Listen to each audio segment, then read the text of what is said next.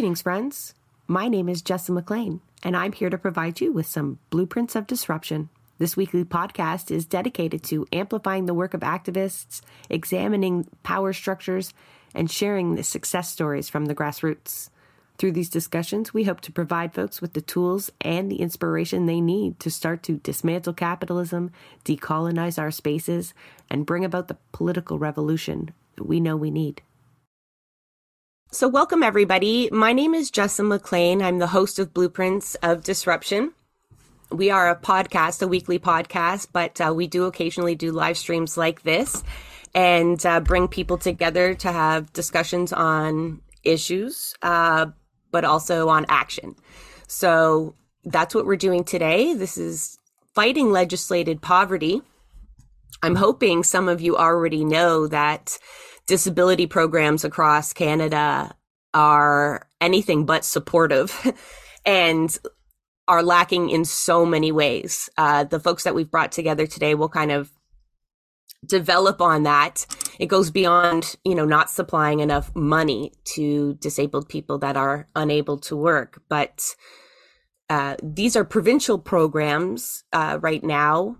Federal programs are also inadequate.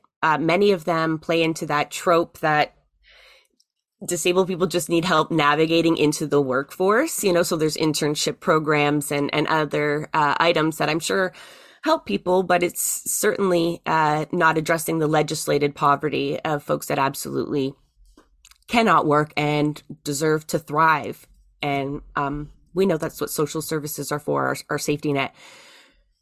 I'd like to believe also that the urgency around this issue has been heightened because of the discussion around MAID. A lot of the stories that have come out now, that is assisted dying. And we've had a lot of discussion amongst the disabled community about offering that as a solution before any adequate supports.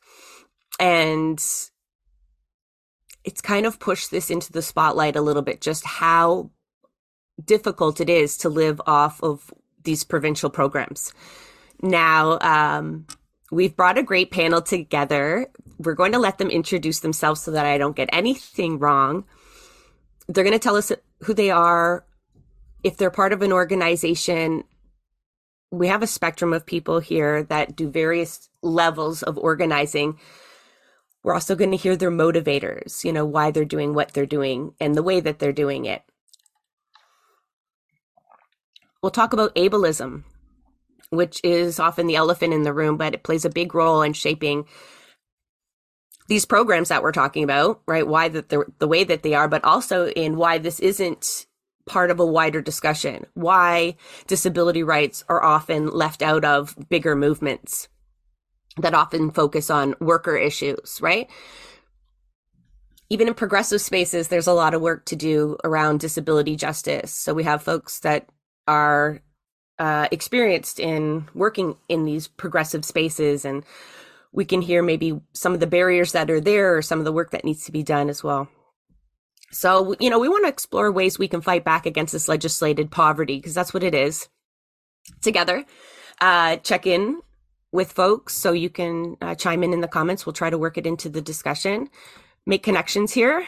I don't know if all of our panelists have met before, but they have now. So hopefully we can grow the network of folks working on this.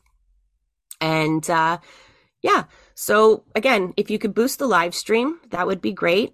And you can always catch more of our content on anywhere you catch your podcasts. So that's Blueprints of Disruption.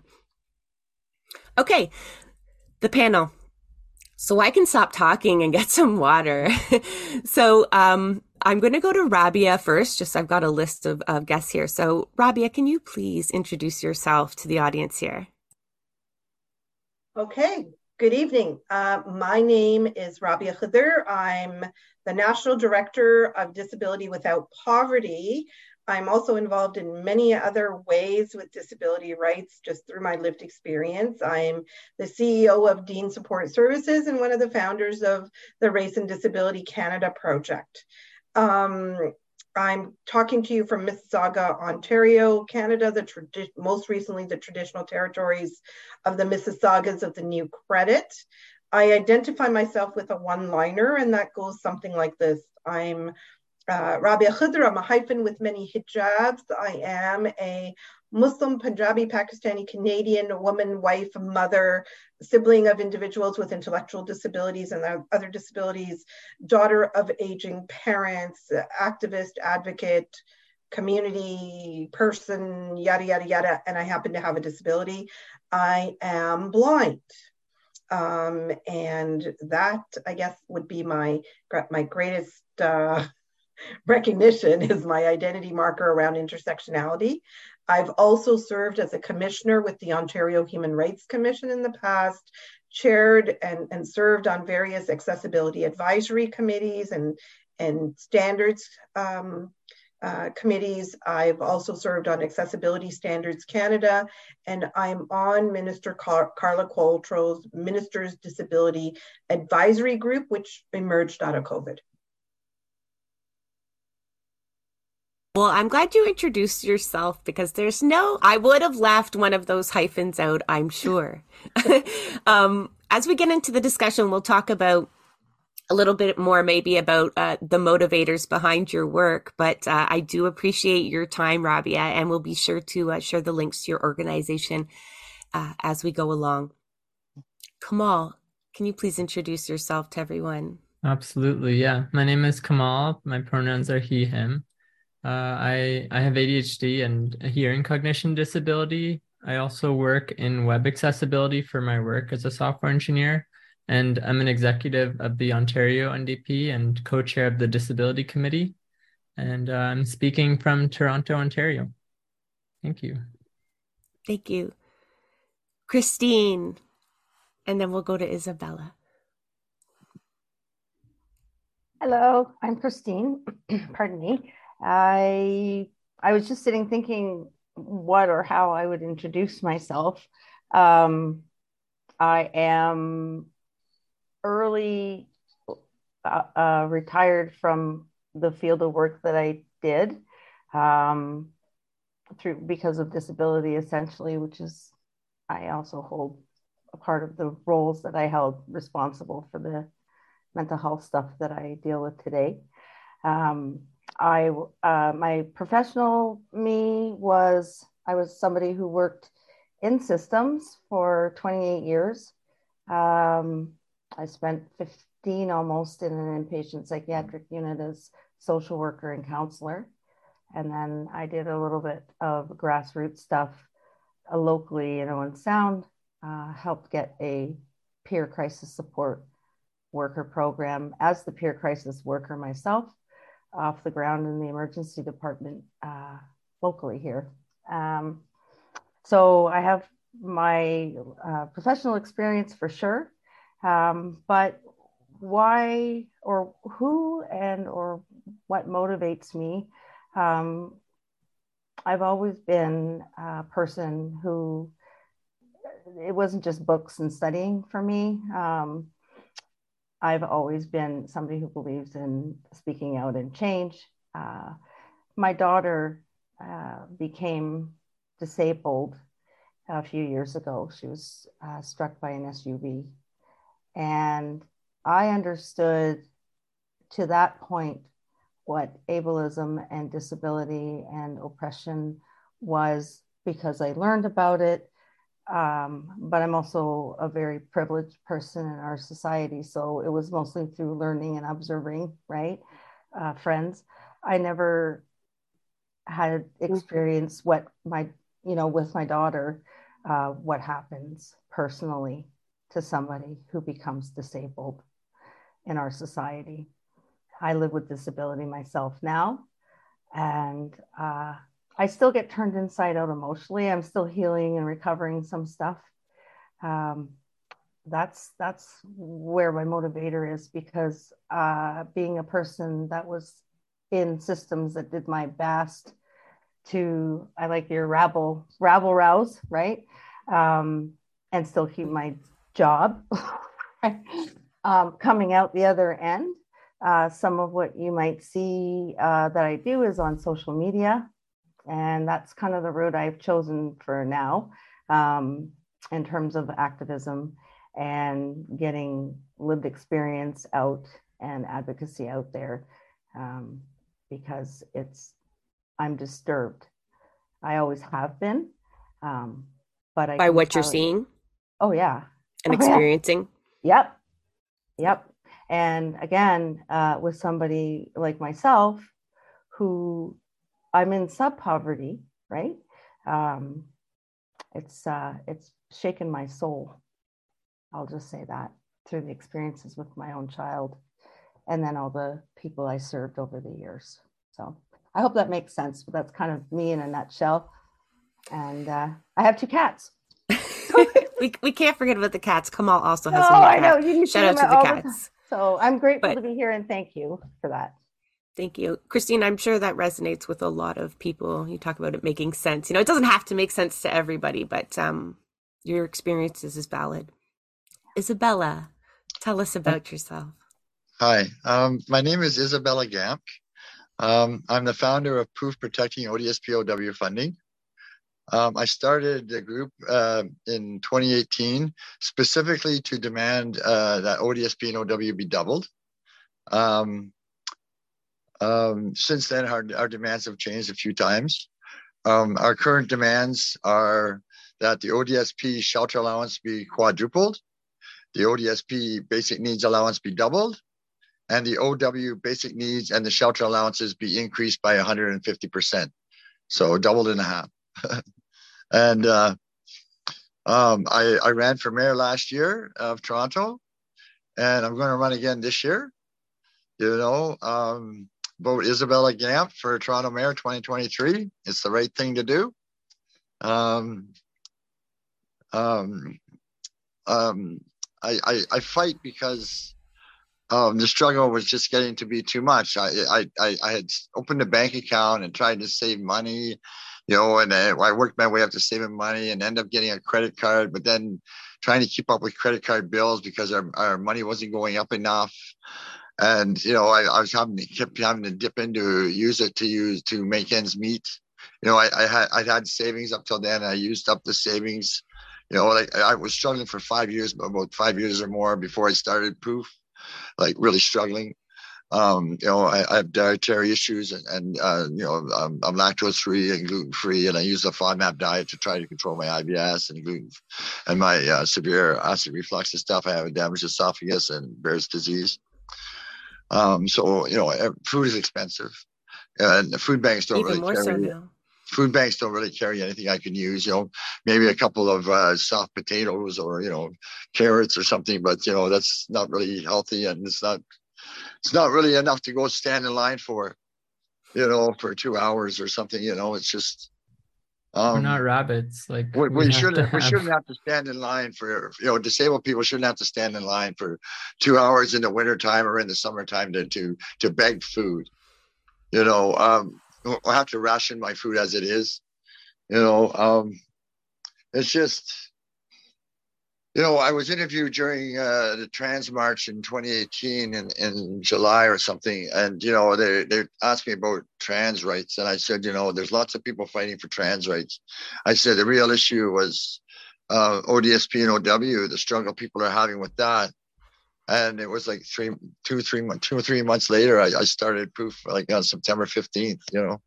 And Proof is also a network, right, of disabled activists or disabled folks. I'm in touch with a lot of groups. Other groups, Socialist Action has helped us a few times with some of our protests.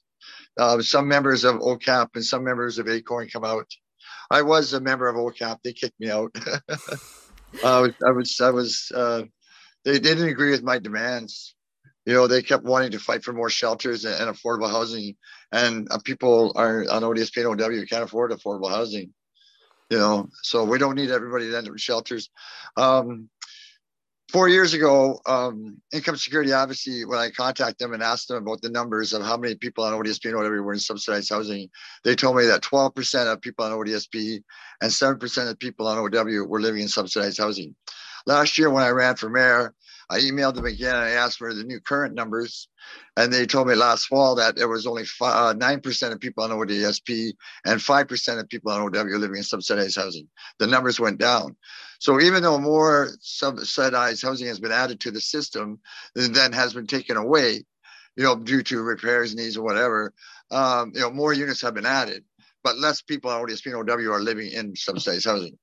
So that means that everybody else is ending up on the streets or dead from, addictions or whatever else. You know what I mean? But it's not right. I don't know where we're headed, but this is why I fight. It's not good. It's not right. It's too much ableism.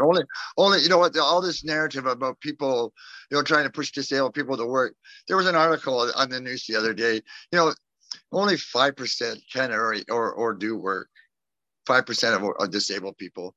So, 95% can. And this rhetoric, everybody's trying to push programs and work programs, and it's total ableism. And it's got to stop. I worked until my doctor decided that I should go on disability. It was a doctor's, that's recommended that I go on disability because I couldn't do it anymore. And just because your doctor recommends it doesnesn't necessarily mean you'll be approved for the support programs either. Is that because... Well, some people do apply 2 or 3 times, but there's a thing, unfortunately, there's a misconception that people think that if they're on OW long enough, they automatically or they're going to end up on ODSP, and that's not how it works. Yeah, you have to. Yeah, there's I think that when somebody goes into a shelter, if they aren't on ODSP already, they should be diagnosed by a mental health professional and a physical doctor, to see whether or not they belong on ODSP, and then stop the nonsense saying that, no, this person's okay to work when they actually aren't. Yeah. There's no sense putting them in there and then saying, you can work when they really can't, Yeah. Give me a second, Isabella. Sorry. You brought up a few, demands that POOF has specific to ODSP that go beyond, doubling the rates, which is what I think most people hear, right? It was part of the Ontario Provincial campaign a little bit eventually. But yeah, you know how much work it was? Do you know how much work it was? It took me 2 years to get other groups and politicians to stop demanding the 3% be reinstated. Yeah, I heckled them. Now a lot of politicians and groups hate me because I call out the ableism. Instead of changing their demands so they aren't ableist, they would rather hate me and block me. All right, let me get to my question, Isabella, so we can get other panelists in on here. Okay. It's all good. I know everyone loves to chat and there's so much to talk about. But you brought up some other demands, because I think there's a far more wrong with everyone here's in Ontario. So I didn't do a good job of going national, but we've got a lot of input from folks that very similar programs are in place, very similar restrictions. One of them, for example, is the lack of marriage equality that exists under ODSP and what happens when people start to cohabitate and the clawbacks that happen. But there are perhaps other things that about ODSP and similar programs that also need changing. Do folks, Isabel, so just hold tight here, because you already named some really good ones. I'm wondering if anybody else can think of reforms that are critical, specific to the provincial programs. I know a lot of people they're federal solutions, and we will get to those, but what else is wrong with ODSP? It's too hard to get things. They don't get approved or and especially for quality of life. They want to try to say that if it's not totally medically necessary, you don't get it. But we are supposed to have quality of life, and it's supposed to be implemented into the ODSP system. So if you needed medical devices or something I couldn't do half of what I do if I didn't get my wheelchair, because I can still walk some. I can walk around the block with my dogs. That's about it. But I couldn't go to protests and everything else if I didn't have my wheelchair. I couldn't go to other programs and meetings, at different various organizations if I didn't have my wheelchair. I think a lot of people would assume things that are medically necessary are covered by OHIP, but we know we've seen clawbacks and delisting of services a lot. But I think a lot of people would be surprised that mobility devices and other basic accommodations, if that's the right word, are something that is extra. That's something you have to go to like a caseworker and make an argument for. Christine, I saw you unmute yourself there. Do you are there other aspects to ODSP? Can I finish for 2 seconds? 2 seconds, quick. All right. Okay. We need to have money for people to go out. There should be a budget for entertainment money. And the ODSP should also be organizing or having some another agency that organizes outings for people that are disabled. They have places where they have heated pools. Well, if I want to use one, I have to pay. You know what I mean? That's the only. I can't swim in a regular pool, but I have zero body fat. I get cold in 10 seconds in a pool. Okay. You know what I mean? Okay. But, and the other, So let's hear from Christine. Yeah, go ahead. Thank you. You're welcome. I just was going to say, just some thoughts popping in my head. The barriers that exist continued ongoing with ODSP are quite obvious, right? Legislated poverty. I hope you don't mind, but I do use terms like social murder. That's what it is. Yeah, it is. And so things that I can remember just from my work experience, for example, they would talk, an ODSP or rep would come into the hospital to talk to inpatients, right? This was when I was in the peer role. And people can't, even access a cell phone. So, and I remember raising the question with the peers to the workers saying, so how exactly, we can't even pay rent. So there's one issue, number one. But how about, phone access, cell phones, something like that.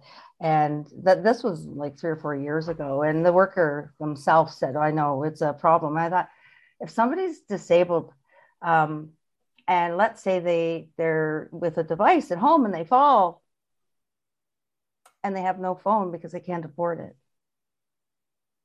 Where in the system were these things excluded, and what, and why, right? Yeah. This is not new. So I also want to comment on, again, just with, luckily I had some skill, right, in terms of advocacy in the system.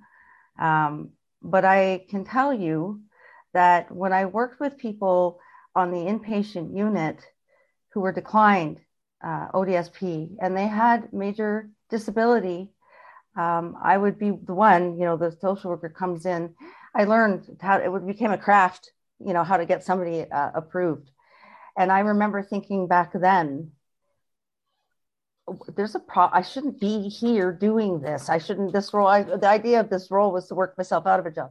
But again, the barriers around just the application process, and those are growing, right? Like now, confirm that they are living in Ontario every 30 days, or their payments will stop. And like, what if you don't understand that? What if you, like ADHDers will forget? They will forget until it's too late, and then what are you going to, like, a caseworker to explain? Or ODSP is only 7 days.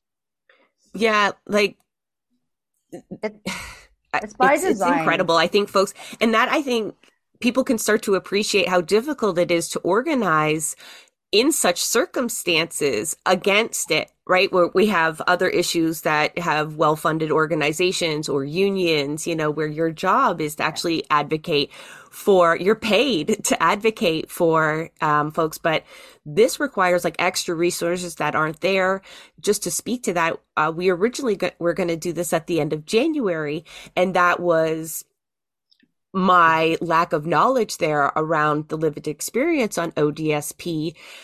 And a comrade came and said, this is the hardest month for folks on social disability payments. they get an early December payment to accommodate for Christmas, whatever. And then it's like a month and almost over a month before the next payment, right? Through a very expensive time of year, typically. And to ask folks we used to actually get $100 Christmas bonus at one time. And they took that away. Like, they took that away. Yeah, that was meant so we could buy family gifts and whatnot. You know what I mean? Yeah. You know what I mean? So that we didn't feel like a real heel at Christmas time. But that speaks to like living that fuller life that you were talking about, like an entertainment fund, a dietary needs met, you know, like not having to beg for everything. I want to transition a bit just so we can kind of have a well-rounded Kemal, please. Thank you for raising your hand and make sure you get in there. I have a little bit of a less specific feedback on this because basically what I'm noticing is that the problem is, well, there are issues and I do expect more to come up, but I think strategically the way which the consultation is for these programs is not with people in the programs. They consult everybody, doctors, economists, even family, but they don't, and then they wonder like, why is it not working? But they're not actually consulting actual disabled people. That happens a lot, doesn't it? Because they don't want the public to know the truth. That's right. There's also a sense of ableism and paternalism. Yeah. Well, yeah, because if the public knew the truth, then the ableism would have to stop. Well, that would be nice. So maybe I can chime in here as well. Please. And I'm sorry, I'm not really good at using the hand gesture. I'll keep that in mind. I'm going to make sure we in. So, you know, with like programs like ODSP, the problem is they're designed to meet a need that's been defined by somebody, but to meet a need at a very minimalist way. And the goal is keep people out, not let people in, right? So the whole system is structured at how do we weed people out? So when you apply, it's about screening you out as opposed to screening you into the program. So it's like almost like, you know, there's the letter of the law and then there's the intent. The intent is to keep you out. So that one is a problem. Now, when you're talking about like, you know, sending out payments early in December, why, if you're not giving anybody extra money? And why not? Not everybody celebrates Christmas. Like I'm not out buying Christmas gifts for my family. I don't celebrate Christmas. So if I were on ODSP and you give me that money in advance, that's just, you know, misleading me for the time that I have to fill in, right? Like, I understand January being a difficult month for many people for many other reasons, plus money. But the only reason they're pushing the money out faster is because they're closed between Christmas and New Year's. As opposed Was I giving them too much credit, Rabia? Yeah. You know, sorry. Like, rather than doing anybody any favors, like, you know, they're just pushing it out because it's just, you know, got to get the job done so we can shut down government that week, right? And for me, like, again, supporting people, I'm supporting newcomers with, you know, who've acquired disabilities. And again, it's our ableist mindset, the way we view what disability poverty looks like.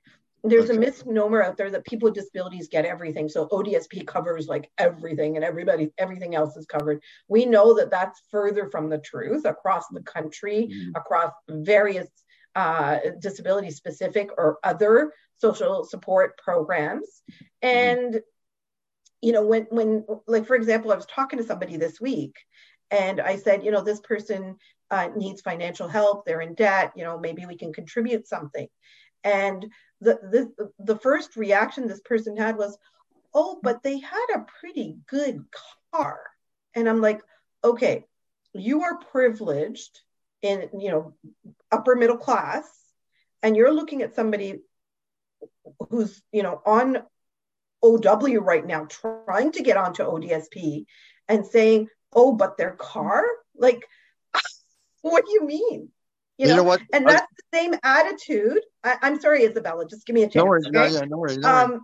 That is exactly the attitude that then infiltrates how the system is designed, right? It's people's understanding of, you know, like somebody explained to me recently, they said, you know, poverty is about giving people what they need to thrive. Thrive doesn't mean to live in abundance. Thrive means to live with basic dignity. And, you know, nationally, we know that there are gaps across this country. There are 52 different poverty lines across this country. Disability poverty lines are anywhere from 40 to 63% above that ableist poverty line. And disability supports are at least 40% below that poverty line. Sorry, just to clarify, the actual, hold on. I just want to get a point of clarification, Isabella. So the actual needs are 40% more than what we declare poverty, which so many programs are then based on, right? Yes. Housing, all kinds of things. And living with a disability costs more. But you know, provincial supports for people with disabilities are below that by 40%. Okay, but this is the biggest problem. I'll go to you, Isabella, I promise. Okay. Toronto, for example, is the poverty line is just over $2,000. The official poverty line is just over $2,000. And that's not true. A person with a disability in Toronto, on ODSP is getting $1,227. 28.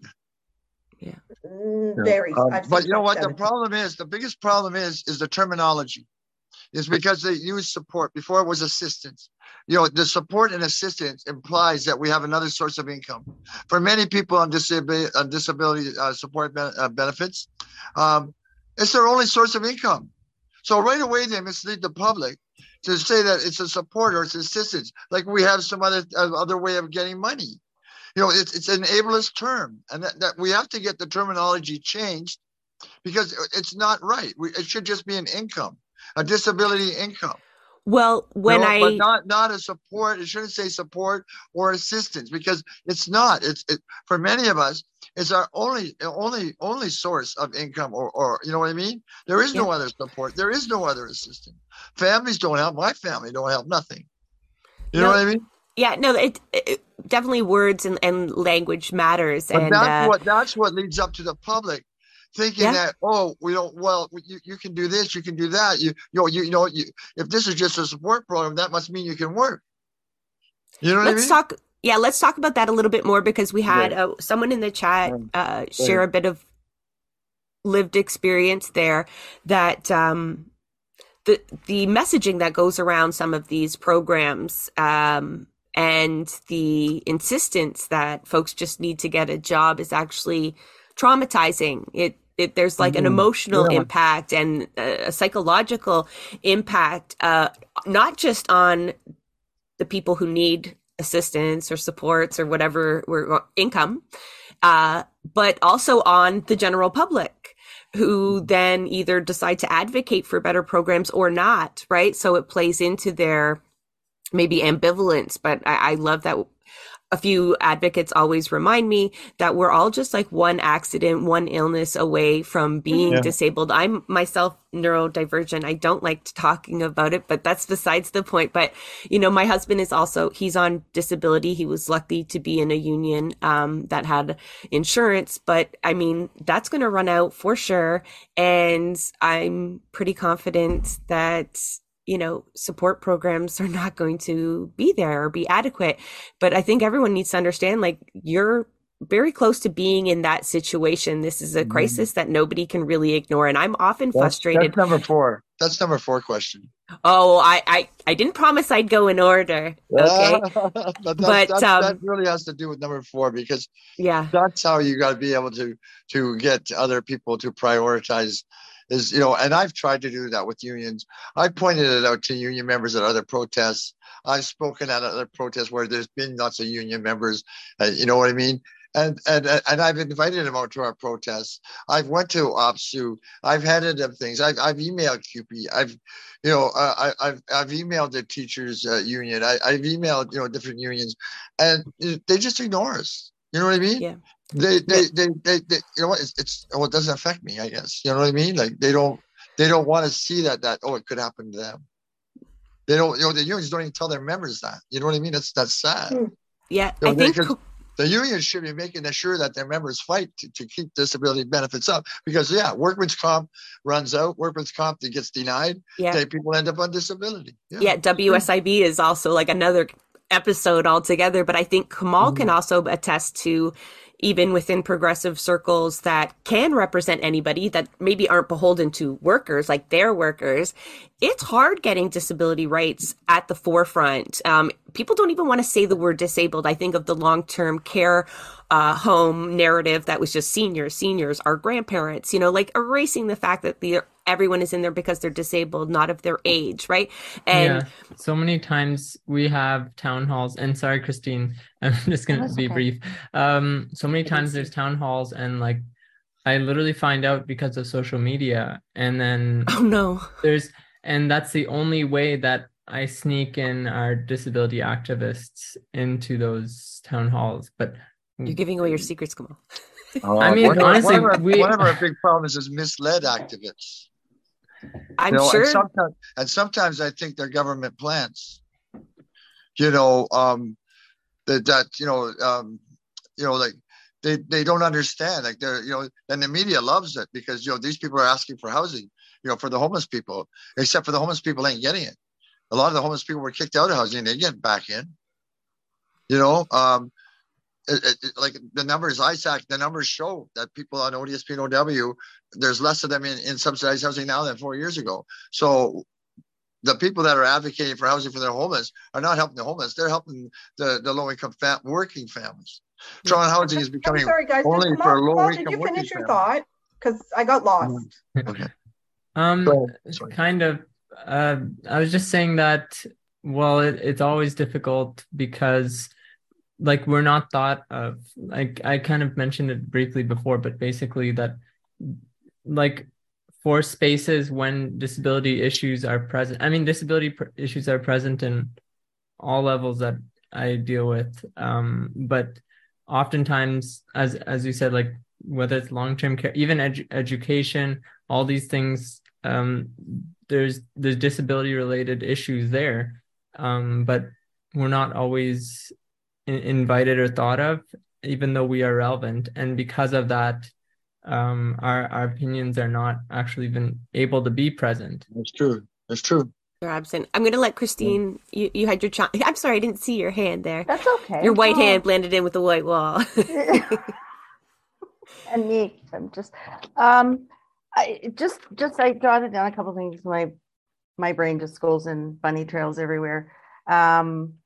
One thing around, in terms of in systems and stuff like that, what I can tell you in my own experience now working in mental health, and I, living with my own mental health stuff and that, all the years that I worked in that arena, it was always like, oh, the disability is handled somewhere else. That's oh yeah, right. The diversity and inclusion meetings that go nowhere. Right. And when it got really loud was after what happened with Haley, my daughter, who gives consent, by the way. She's cool. It's our story too, right?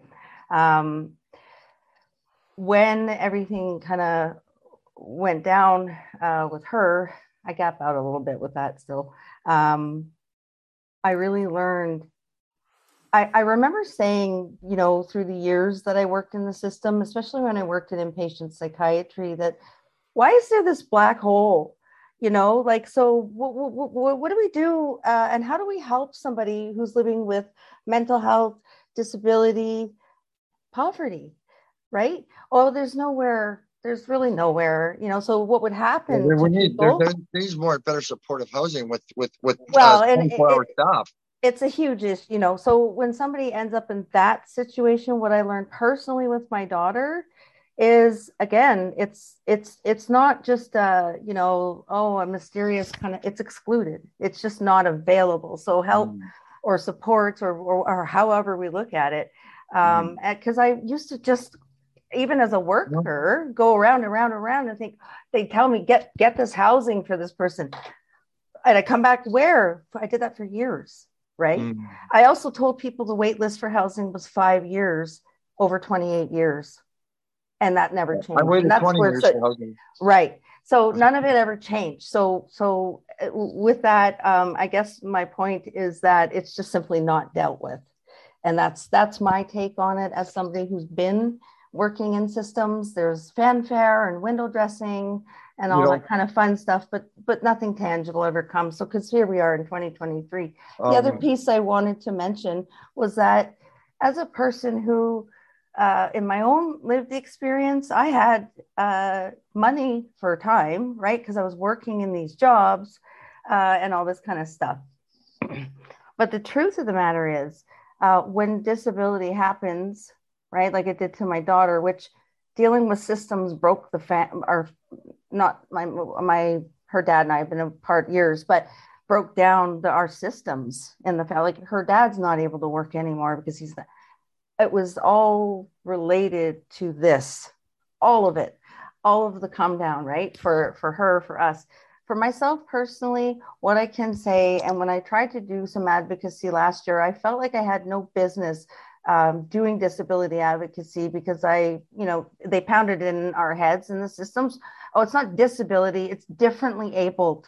That's a really bad term. That's a I know. Yeah, no, I can see everyone cringe when you say that. So, but as somebody from the inside speaking freely on the outside now,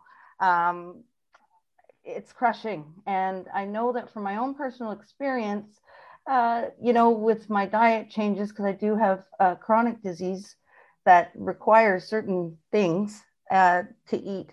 My diet has dramatically changed. My health is not getting better. I find it challenging because I can't eat good, healthy food. So the advocacy I tried to do last year to try to show people, look at, hey, I'm a fallen, whatever you want to call me, from the systems. And I'm letting you know, what everybody's been saying for a real long time is really true. When we can't eat properly and when we're scared to death about where we're going to live, I'm somebody who knows how to navigate systems.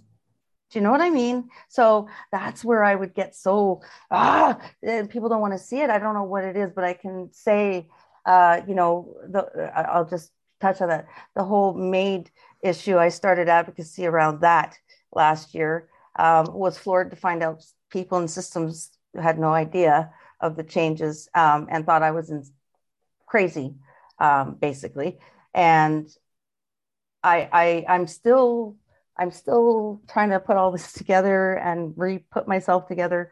But as somebody who did not live in abject legislated poverty my entire life, I can tell you the damage that has already happened to me from a mental health angle, just navigating living in sub-poverty, because I get CPPD, I have no savings or assets, nothing. The pension's gone, I spent it.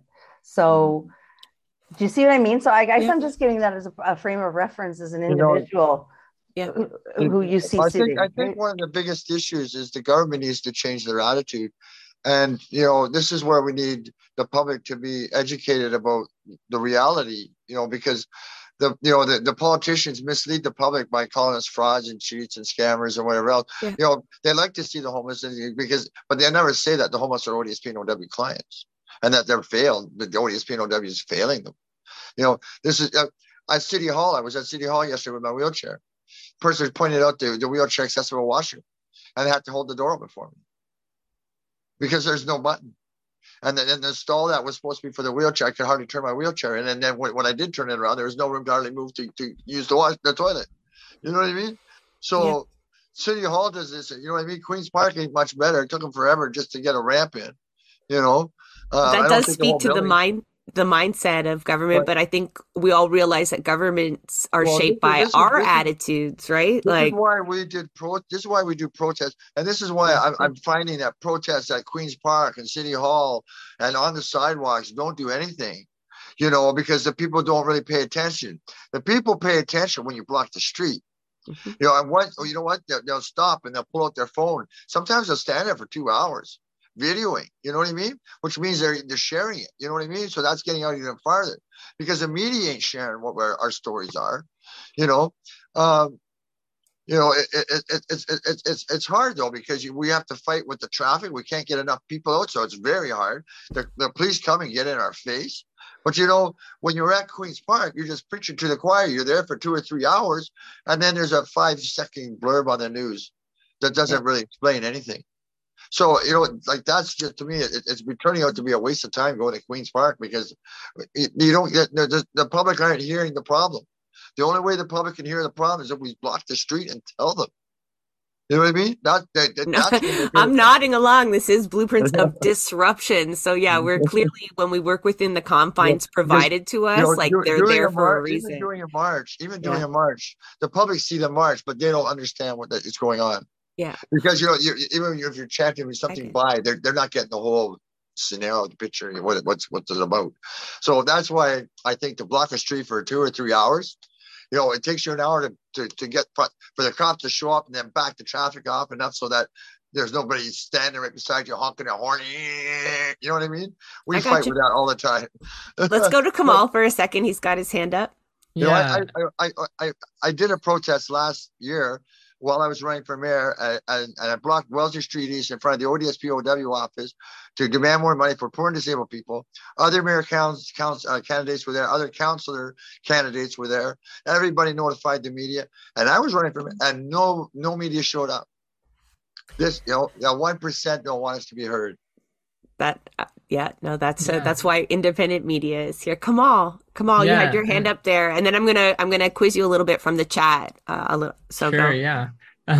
So I think that, and we're talking about like the stigma that is being enforced, and it's not just enforced by the politicians, also by people and by the media. And I think that a lot of this is basically saying that people don't have value unless they can do full-time employment. And that's I think one of the things that I have a huge issue with, because there's so much value to a number of reasons. One of them is that there's so much value to work outside of employment. Like when we say the word work, we don't, it does not necessarily mean employment, because you can still be a volunteer, you can still do contract work at that, or you could be a family caretaker, and that is still very valuable work. You can run a group, or a student. You could run a group, yeah.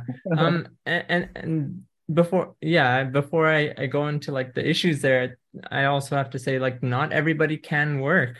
Like, people don't realize, they think that everybody on these programs can do work even a little bit, and nobody's going to give up their job to go on these programs when whole check won't cover rent. No, and even if they could, there's so many current ableist issues within that. Like, full-time work is just not always set up properly, whether there's because there's a minimum output per time that people have to have. So even if you have times when you are capable, or things are unpredictable, or you have to take lots of breaks, these are like unprofessional standards that we're forced to abide by. And like, I know lots of people who are on ODSP who are just not able to work because they cannot fit within this confine.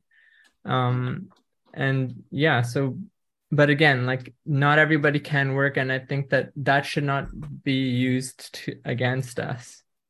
Yeah. And that's really interesting. There was something we were involved with, ironically, with a very conservative group, a Christian think tank, Cardis, and they produced a report called "Work is More Than Money," and that's fundamentally it. Like, for people as human beings, we want to be involved, we want to contribute, we want to be productive, but it may not be conventional productivity under employment. It may not be that kind of capitalist money-making kind of machinery, productivity. So you're absolutely right, Kemal. Volunteer work, caregiving, all those factors contribute to being a contributing member of your of a family, of a community, of a society. And there's another element, like, because of the disability-related barriers that people face, they may not be able to work enough hours to support themselves. They may not be able to attain the kind of work that pays enough for them to have an okay quality of life. And then there are folks who have intellectual or developmental disabilities, or have very significant complex disabilities that actually, even if they wanted to work, they can't, but they don't even understand the concept of work. What about folks who can't voice for themselves, who can't work? Are we just going to say, hey, you only deserve poverty all your life because you were born with a serious disability? You're going to live a life of poverty? Is that the kind of values we have as a society? So I think it's really, really, talking to the average person in society who's able-bodied today, helping them recognize that they can be disabled tomorrow, that this is one, sort of grouping of humanity, categorization or demographic or whatever you want to call us, community, that every single able-bodied person has the potential of becoming a part of due to accident, illness, aging, whatever, right? Yes. I had a friend that became schizophrenic. Hold on, Isabella, let Rabia finish. What supports are we going to have in place when, you're able-bodied today and tomorrow you're disabled? You might need those. And also to ask ourselves, folks, with severe developmental disabilities, significant disabilities, like, are we, as a first world nation, are we saying that they don't have the right to thrive? Are we saying that, they only deserve to live well below the poverty line? We're not going to support them because they're obviously incapable of working. I'm being sarcastic there a little bit. I could hear it.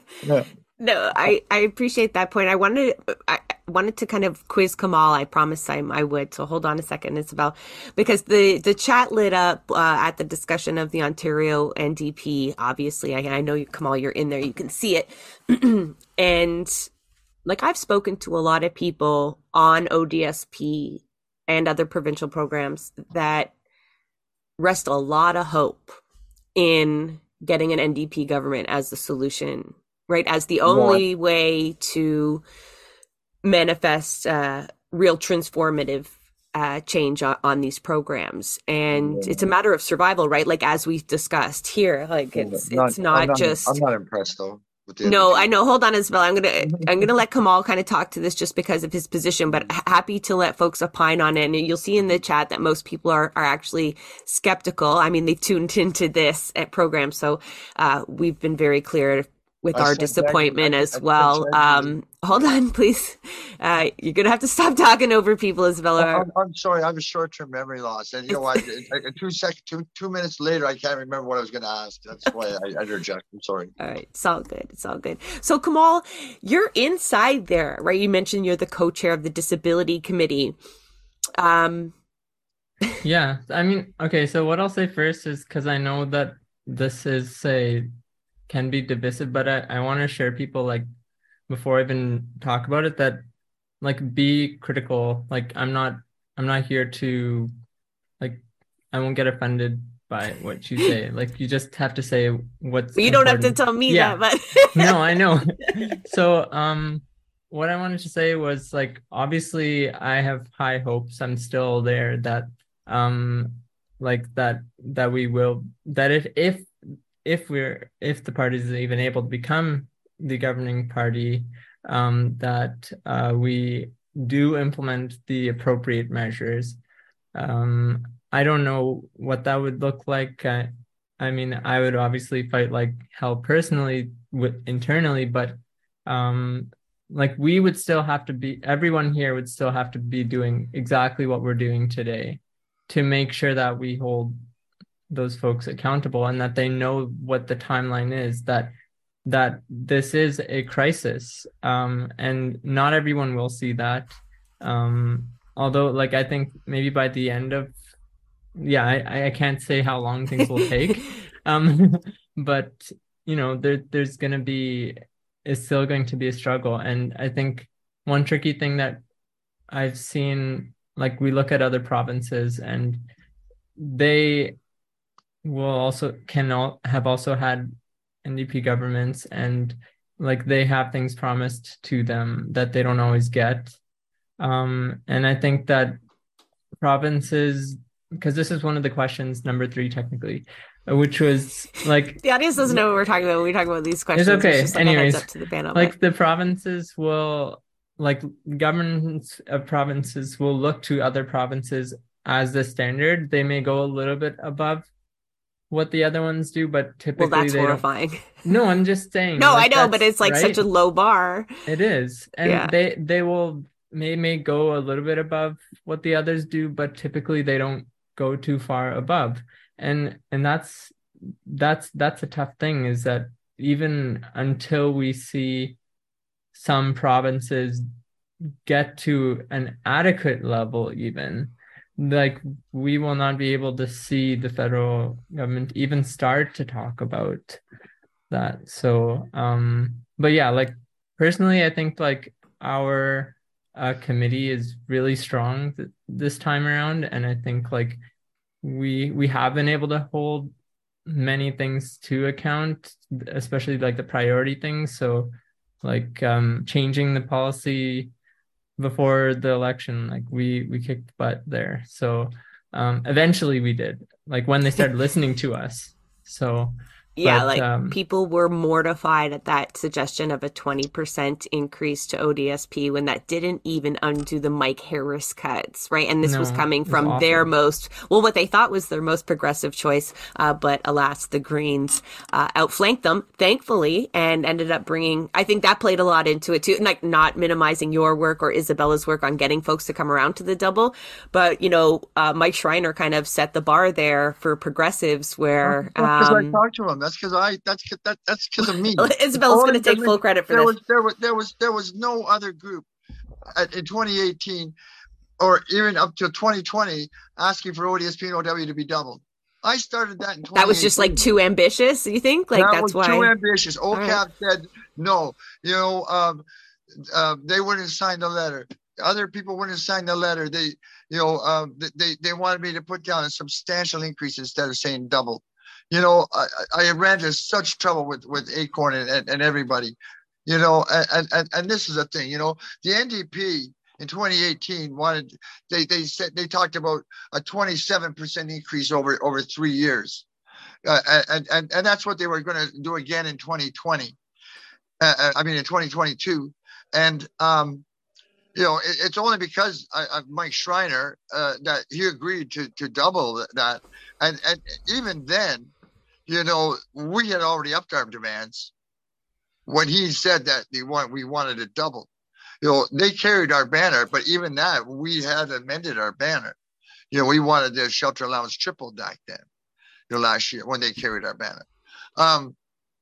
It's like if you lower the tide, the thing is, you're still drowning. The NDP balked at doubling ODSP, and they only did because they finally relented into accepting it, and they only said that they would double it on the second year, giving them a year leeway to change their minds. Now, how are they going to react to our new demands of quadrupling the shelter allowance for ODSP and doubling? See, we want clarification between doubling what you're doubling.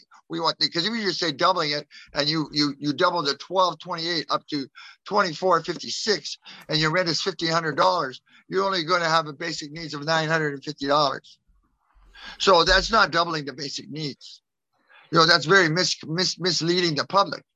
That's why we clarify.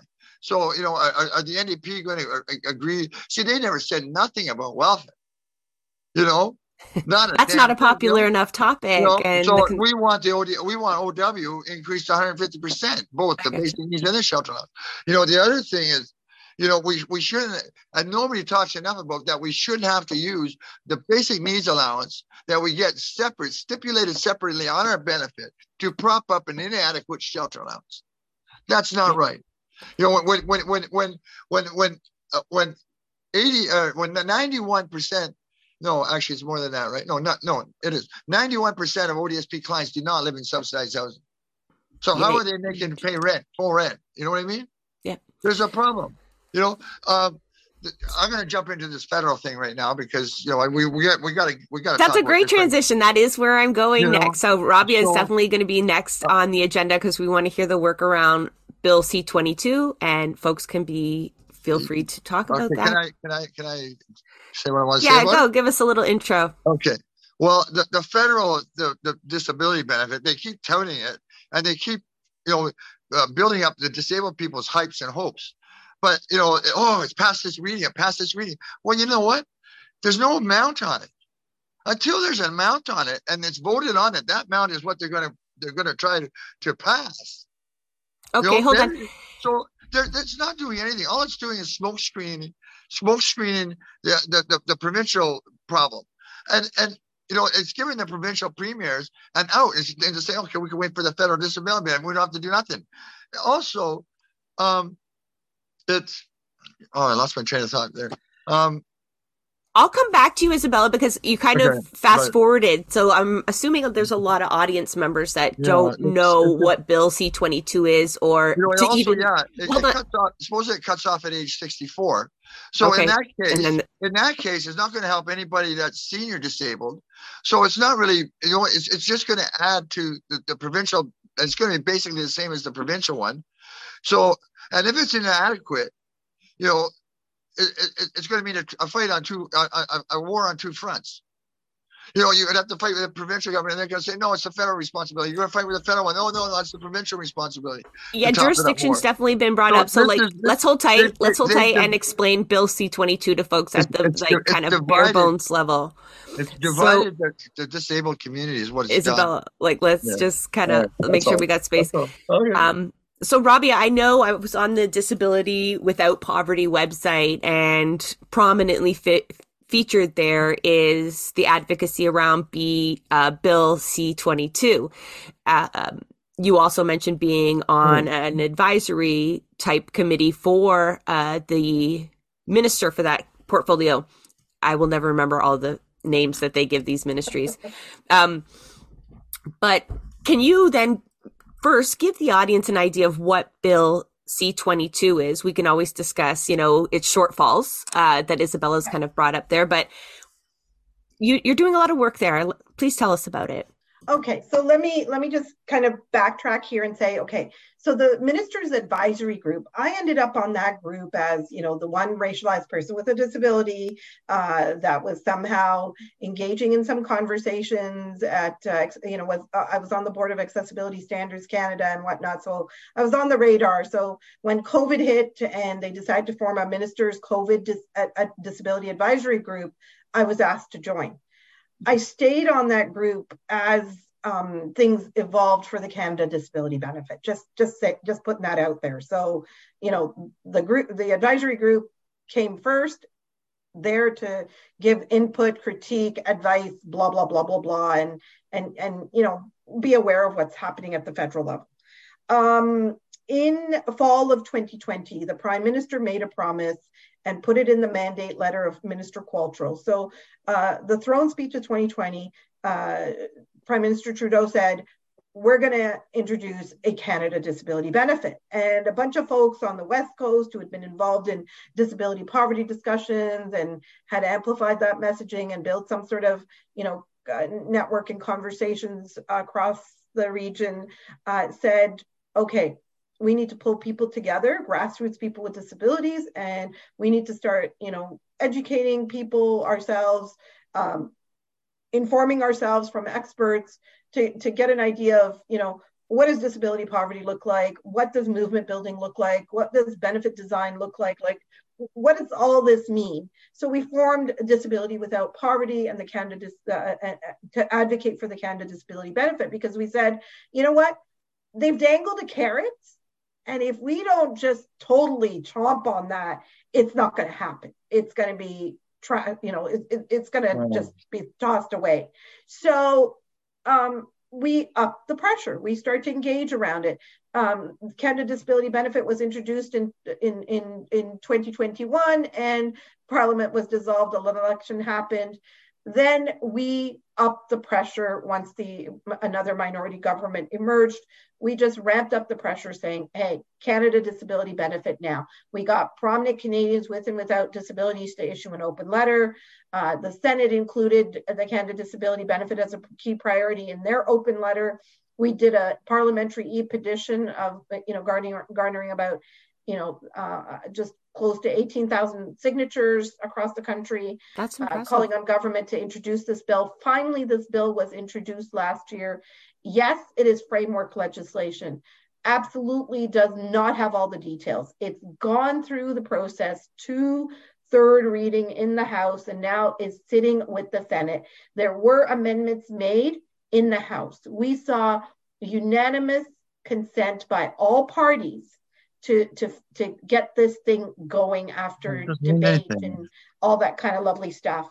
Now it's with Senate. The problem is, if there are more amendments introduced now, it goes back to the House. We can't forget that we're in a minority government. It's better to have a framework bill than to have no legislation passed and this government fall.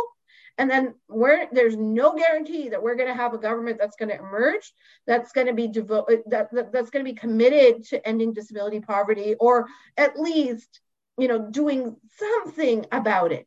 Something is better than nothing. So can I jump on for one moment? We're advocating. No, I'm going to dominate my time now. Sorry. Okay. So Canada Disability Benefit, Bill C22, isn't perfect. If we wait for perfect, it's never going to happen. It's targeting working age Canadians with disabilities because they are the group that get no supplement whatsoever. And provincial disability supports, like I already said, are far below the official poverty line. And people with disabilities are finding themselves in deeper and deeper and deeper poverty. That's the problem. And people who are actually living that reality of poverty will welcome any support that emerges. And we're pushing for that support to be maximum based on principles. We're pushing for this law for this bill to become law, so that then we can put pressure on for the regulations.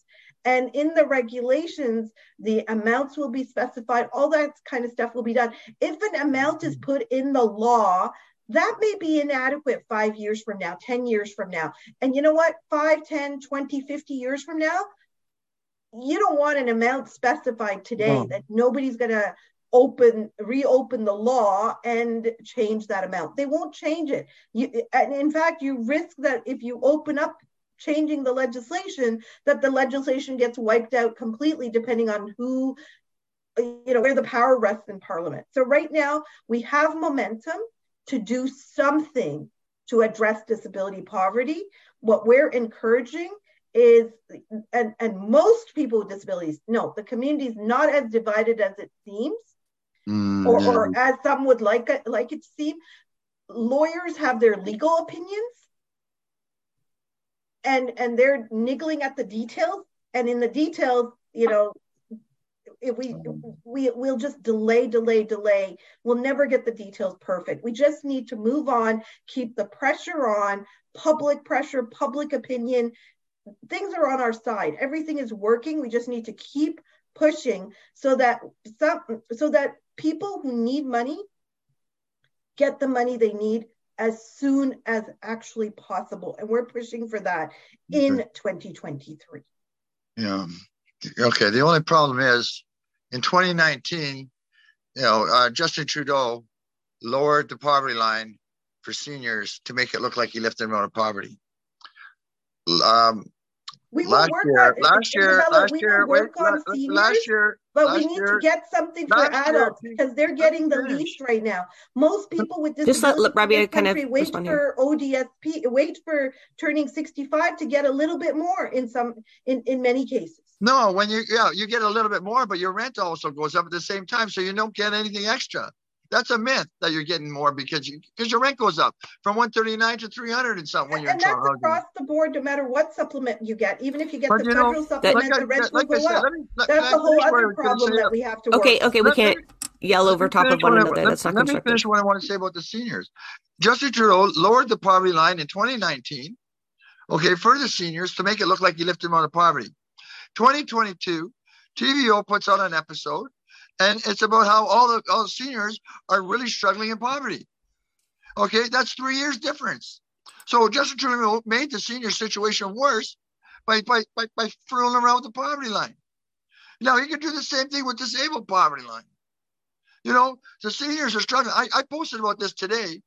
about the thing, and I put the 2 links on for the 2 articles, about what happened with the seniors in the poverty line, and they're still struggling.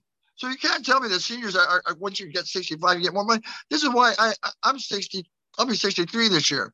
I was offered to get CPP 30 years ago. I turned it down. I was told to turn it down in case they found a cure. And I want to go back to work. Isabella, I'm going to chime in here. I never accepted it. People have been pressured into accepting it, early. And you know what? That just takes the pressure off the provincial government that puts it on the federal government. That's all that is.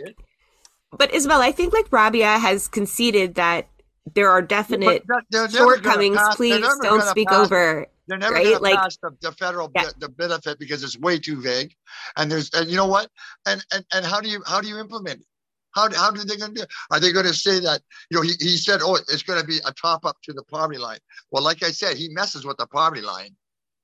And if it's not enough money, after all of this, all these couple of years, 3 or 4 years, 5 years, whatever gets implemented, and it's not enough, you know how much trauma that's going to cost to disabled people? Do you know how much depression? You know how many suicides? So what do? Do we just abandon it because it's not perfect? What do we do? You know what? People should be fighting for the programs that we already have to get fixed. There's nothing. Okay, I'm going to stop both of you. I'm going to stop both of you right now. Isabella? Okay. We have to be able to limit the amount we talk over one another or else nobody gets heard, right? That's the kind of medium that we're using for sure. And I know this isn't a very critical discussion. It's paramount to people's survival. But Rabia, I do want to just kind of note that in the chat that we have on the on our YouTube channel, people are very critical of Bill C22 and perhaps the hype also that's been put into it. It kind of reminds me of just like the faux excitement that builds around politicians getting us excited about like mediocre. And you've like acknowledged that like this is what you think you can get under a minority government. So like we're not going to kind of, I think there's no point in kind of hitting that. Like people need to know that Bill C22 isn't the solution, but it is something that disabled advocates are certainly working on. And then there are definitely a large camp of people who think that a provincial focus is the only solution at the moment. And I think especially amongst the disabled community, there is finite resources and a diversity of taxes is always critical, but it becomes like, how do you prioritize those resources to certain ends? Will it be worthwhile? And those are hard calls to make. And we're never all going to agree that we're putting our energy, like right now, Kemal, I would say I am not putting my energy into that party anymore. He knows that, but I understand that he thinks he can succeed there, and I'm not going to question that. I am not going to dismiss his efforts because if he can succeed there, it makes it easier for everyone else. And if he doesn't, he learns something and he can move on to something else. And I know that's not all your organization does, but Isabella's points are, and those sentiments are certainly shared with a lot of people, in the comments and what I've seen online. But that goes with a lot of policies. And Isabella, I would say that to you, even small successes that we can make with ODSP or other WISE programs. Our basic income has been a suggestion as a solution for everyone's poverty, not just disabled folks. Those come with really inherent problems under capitalism, under neoliberal frameworks that could possibly then scale back other support services that folks rely on, or like you said, lower poverty lines, make false adjustments that make it appear that the folks are doing something. And 100% valid, because it's been echoed in the YouTube comment section as well, that there's a real emotional impact in putting your hope in something or seeing folks putting their efforts into something that you think will fail or be a waste of time and here's false hope. Here's a couple of things, right? Like when we're advocating for the Canada Disability Benefit, we're not saying stop doing the work provincially. In fact, we're trying to work province by province to make sure that provincial officials do not claw back, that they continue to do their part in reforming their programs and supports and incomes schemes and all that to better support residents in their particular province.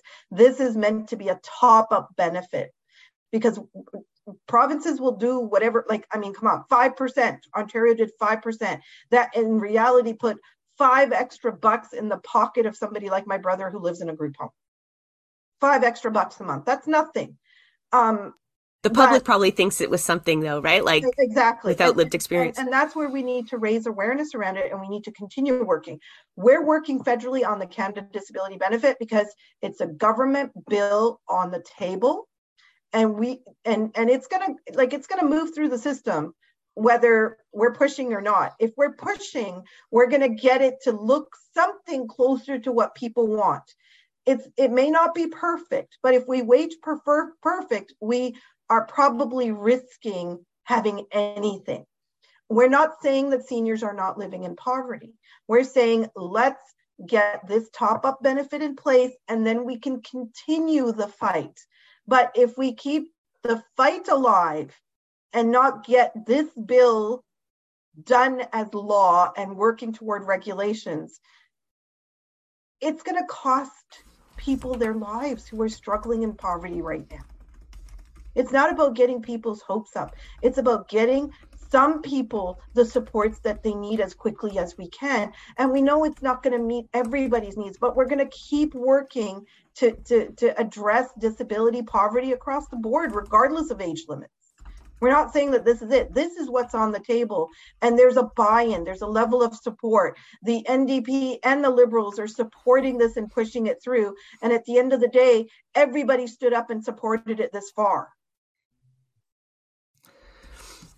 And if we're not at the table pushing, then it might end up being a mediocre benefit that really doesn't benefit us. So we need to push to make sure that it's something near, to what we want. I think that too speaks to, the kind of disclaimer, Rabia, that you gave when you first talked a moment ago about being on Carla. No, Isabella, you can't speak over me. Okay. No. When you were talking about being on Carla Qualtro's advisory panel for COVID, that it's a seat at the table. You are not naive to the reason you're there, to the impact you may or may not have in these spaces, but the absence of your participation would surely be less impactful, So some folks choose to stay out of spaces that they feel are not worthwhile, and that's okay. Yeah. I'm kind of spurred by the comments in the section, because I know people got their back up when you introduced yourself as working with that minister, because she has been particularly awful in terms of ableism, perpetuating the idea of jobs as being a solution. Folks in the disabled community are not a fan. So I just kind of also wanted to reiterate that you're not part of her office, nor are you advocating for her as a minister, nor can you answer for her. Yeah, I'm there to speak my mind. And anybody who knows me knows that I diplomatically speak my mind. I don't hold back. I'm not there to kiss up to politicians. Let me put it that way. That's not my goal in life. Never has been. If people know the type of work that I do at a grassroots level to support people with disabilities, are we going to talk about disability to support the community that I'm around? We're talking about people supporting. The one piece that we remind people of is at least Minister Qualtrough is a person with a disability. Yes, she's a person with privilege, but she is a person with a disability. She is a politician today. And I said this at our rally in Parliament Hill in October. I said, she is a politician, but her political career is going to come to an end at some point.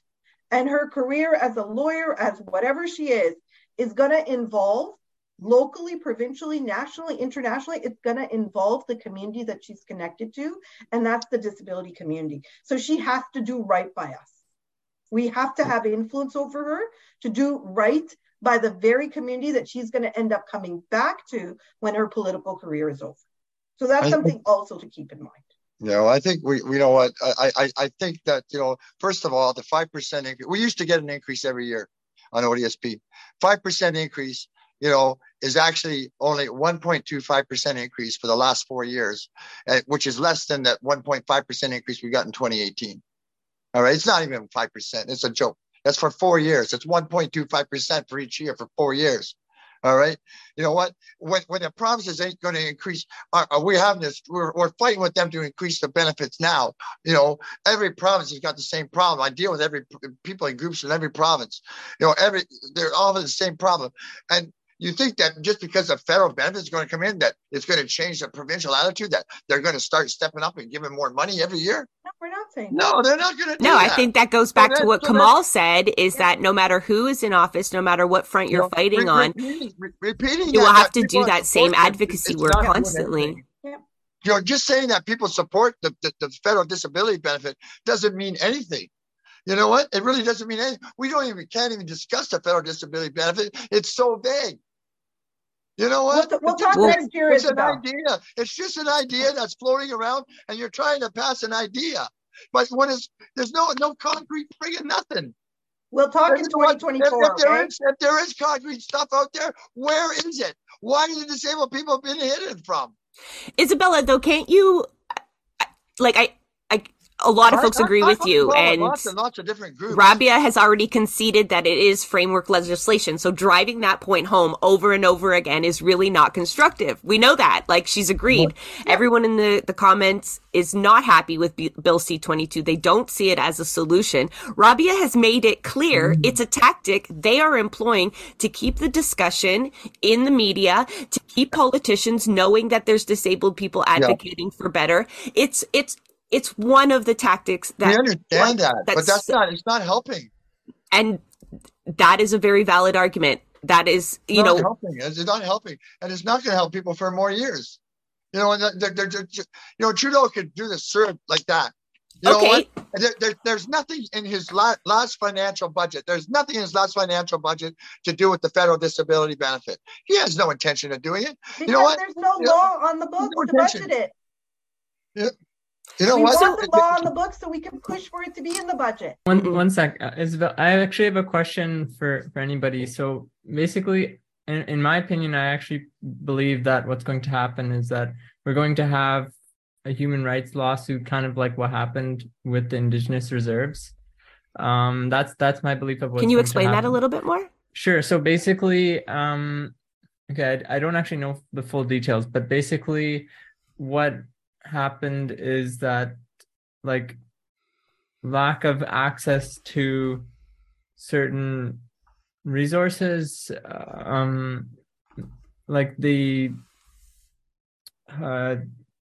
somebody took them to the federal government to court for not upholding their promise to Indigenous people. So what would the lawsuit involving disabled folks be? Well, basically, I believe that we're going to end up having human rights, I don't know if it's tribunals, but a challenge, a challenge, sure, at a court level.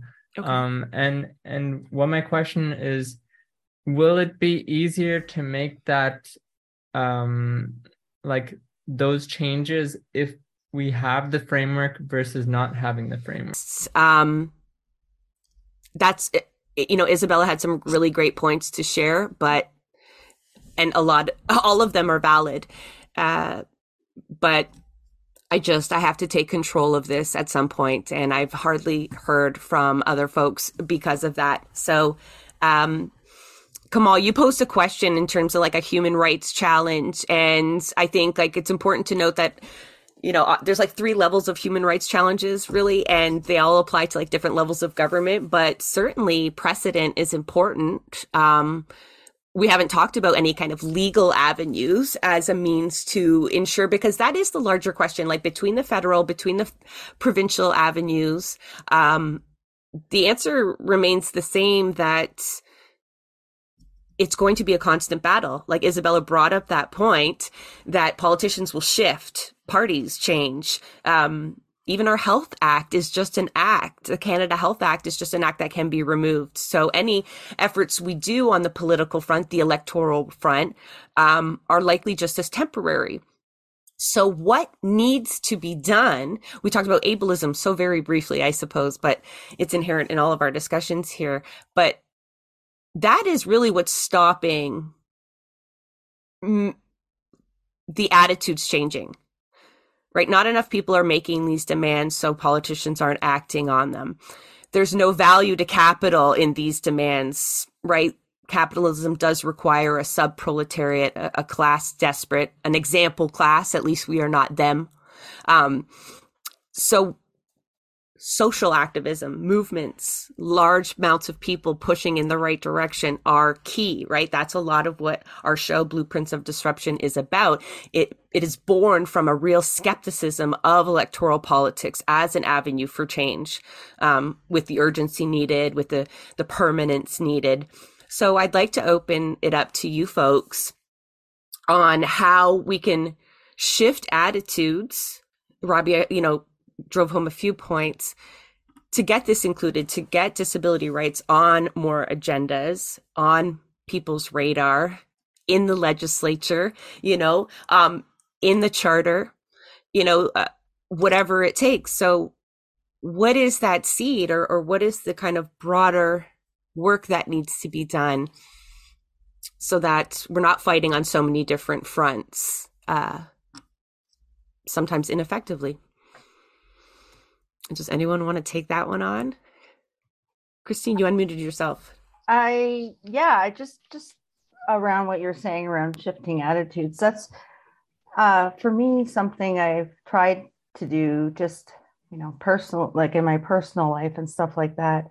And it's not easy at all, right? And I think what you said, Kemal, around human rights and lawsuits, that's where I think this has to go. I'm listening very closely. I've not been deeply involved at all in terms of Bill C22. I've become more educated about that this last year through really great advocates online. The hard part, I just speak experientially. The hard part for me today is sitting at the other end after, 3 decades. There's a real benchmark with 30 years too, around systems, I hear. And I agree, because I saw the come down working in the system, right? It's so hard because hearing, like with somebody getting so upset and stuff, it's because, being alive is being challenged, right? And now we have our government spending, I can't say, how frustrated I was. I was glad to see they put the brakes on, for the amendments for MAID, right? The expansions, to include just mental health as a sole condition. That 100% came from pressure from the bottom, right? Like there was a lot of buzz.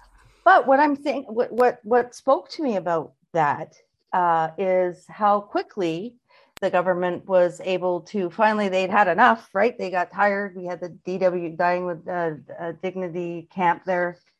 And how quickly they were to have somebody speak out, have whoever he is, I can't think of his name, say, we're going to put it on hold, but we're violating everyone's rights. And I'm thinking, okay, so you're really concerned and balking about this, but you've got people living here with disability on the street, for example, in a wheelchair, in tents, we know what's going on.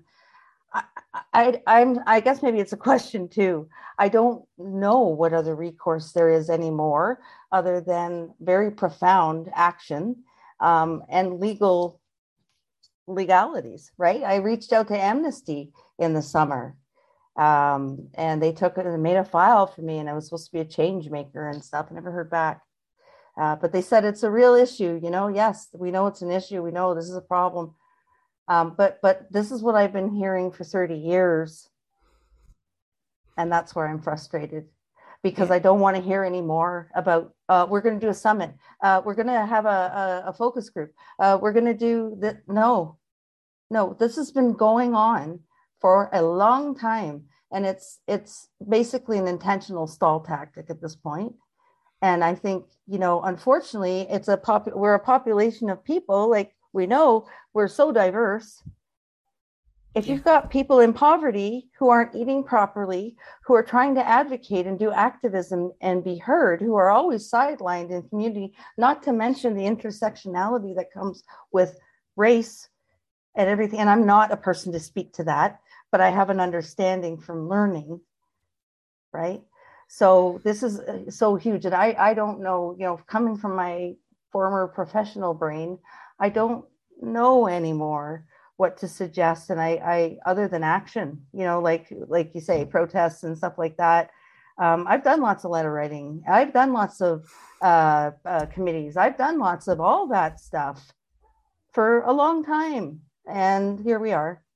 And I think a lot of people feel this way, right? Who've been in these fields and also live with disability now, right? And I can't find words sometimes, I guess is my point. I appreciate you listening. I don't mean to ramble, but I would love to see human rights and accountability.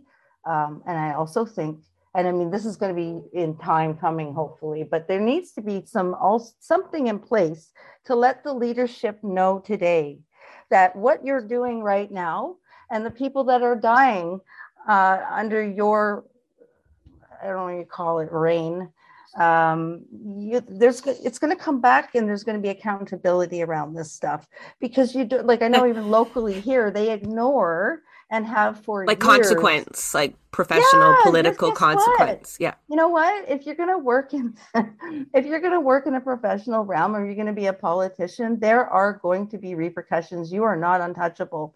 So when you choose to ignore, which is what this government is doing, it's obvious, it's psychologically damaging. It's causing damage to people with disabilities, trauma, PTSD, which is all negated as well. Right. So I don't see it as, we know it's not a simple solution, but I have some real issues around everything that way too myself. And I've tried to pick brains of a couple of legal people as well.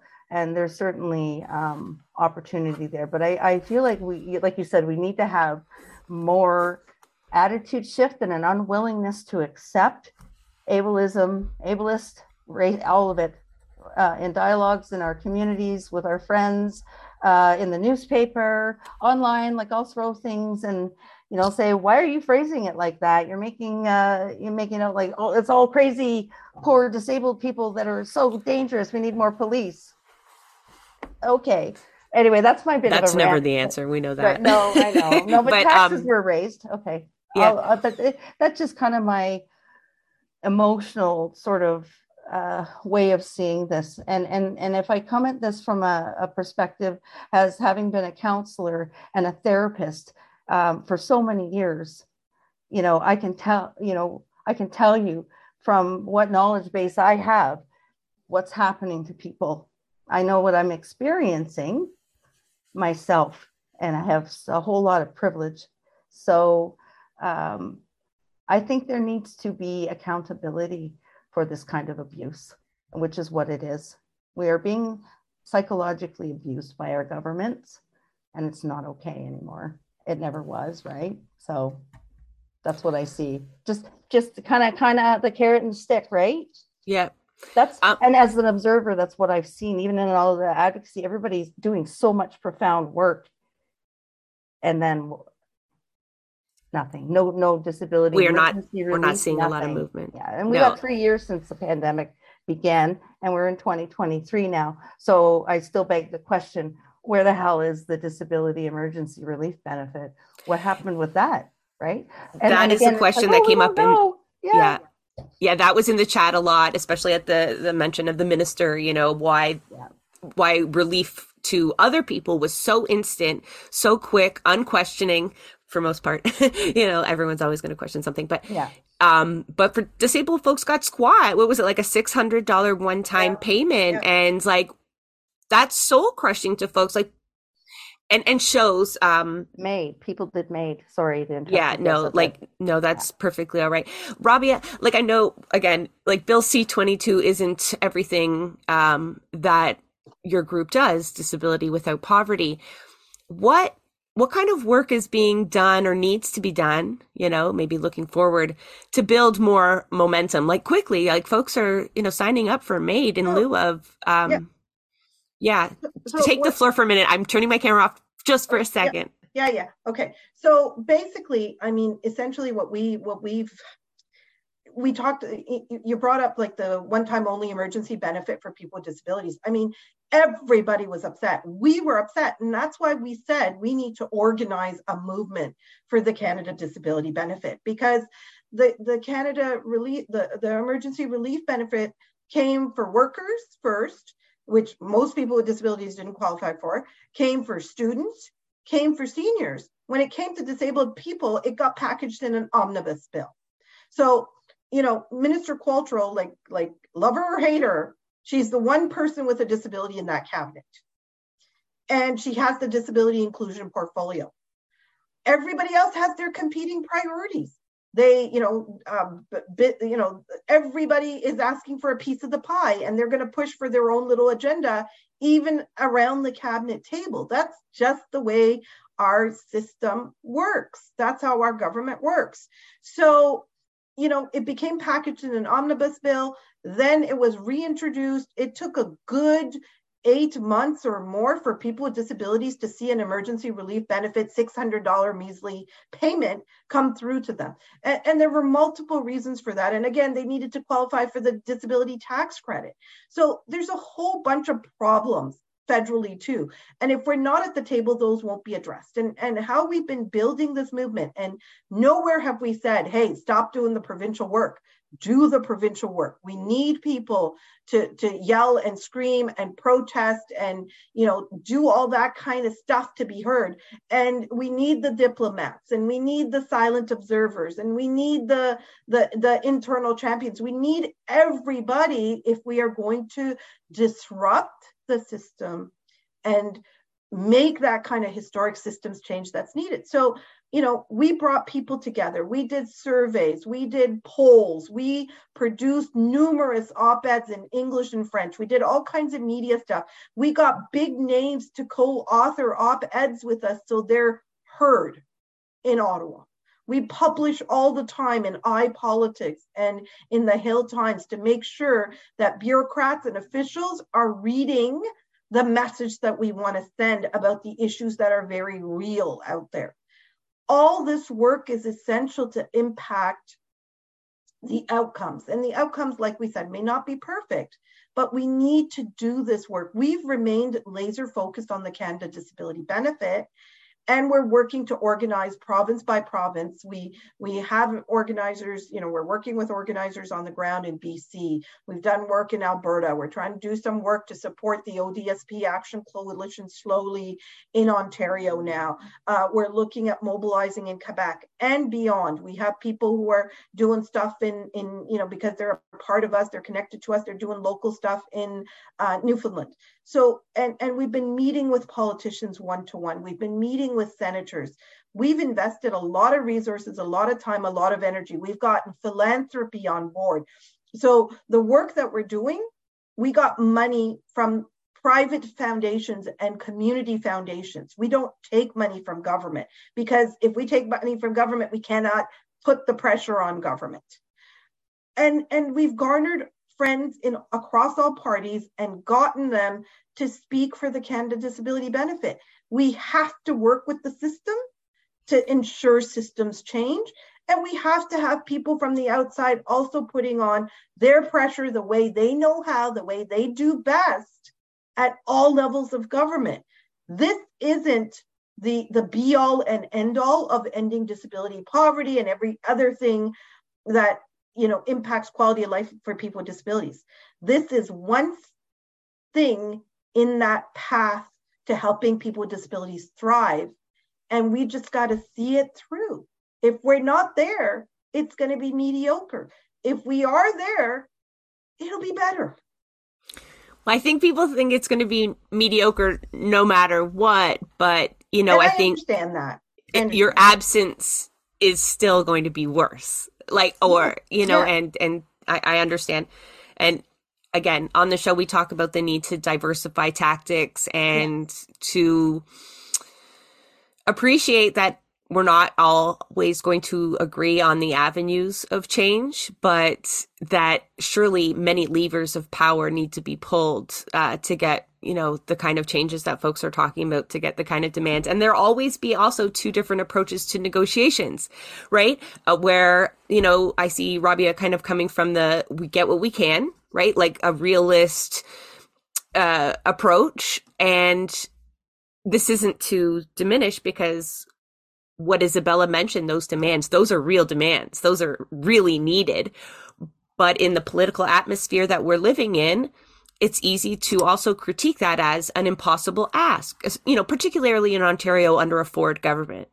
You know, in a province where even the Ontario NDP needed to be severely pushed to go beyond a 20% increase. So, you know, those are the realities, though, what's needed. But there's no right, there's no wrong, and it's okay to disagree with the way folks are going at it. And it is impossible to unite an entire large group of people like the disabled community that, like we said, have come from many different intersections of life, but and have different needs.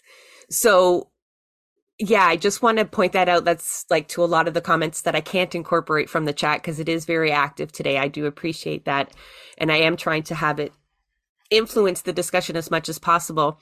Kemal. I mean, we're fighting for scraps. Like basically both sides have problems. And I'm not pointing to one side or the other, but also that, you know, both sides have issues and nobody has the energy to be able to actually attack both because they're very different approaches. Like for me, I used to be working on federal, now I'm exclusively on provincial, and I don't think that I can do federal activism work for quite some time until like it'll take an adjustment. And one other point that I wanted to make is like more like I just wanted to say, because you did say how are we supposed, what's the perspective we need to be giving it to legislators, and I think like at best they're neoliberal, and so I will give this neoliberal perspective, which is that actually sometimes oftentimes it's more expensive to give them less, because like if you're on the street you may have to go to the hospital if you can't eat properly, and that actually costs more. Or even if you are like able to get by because of family and friends, that's an expense on them, both in time and resources, just to get your basic needs.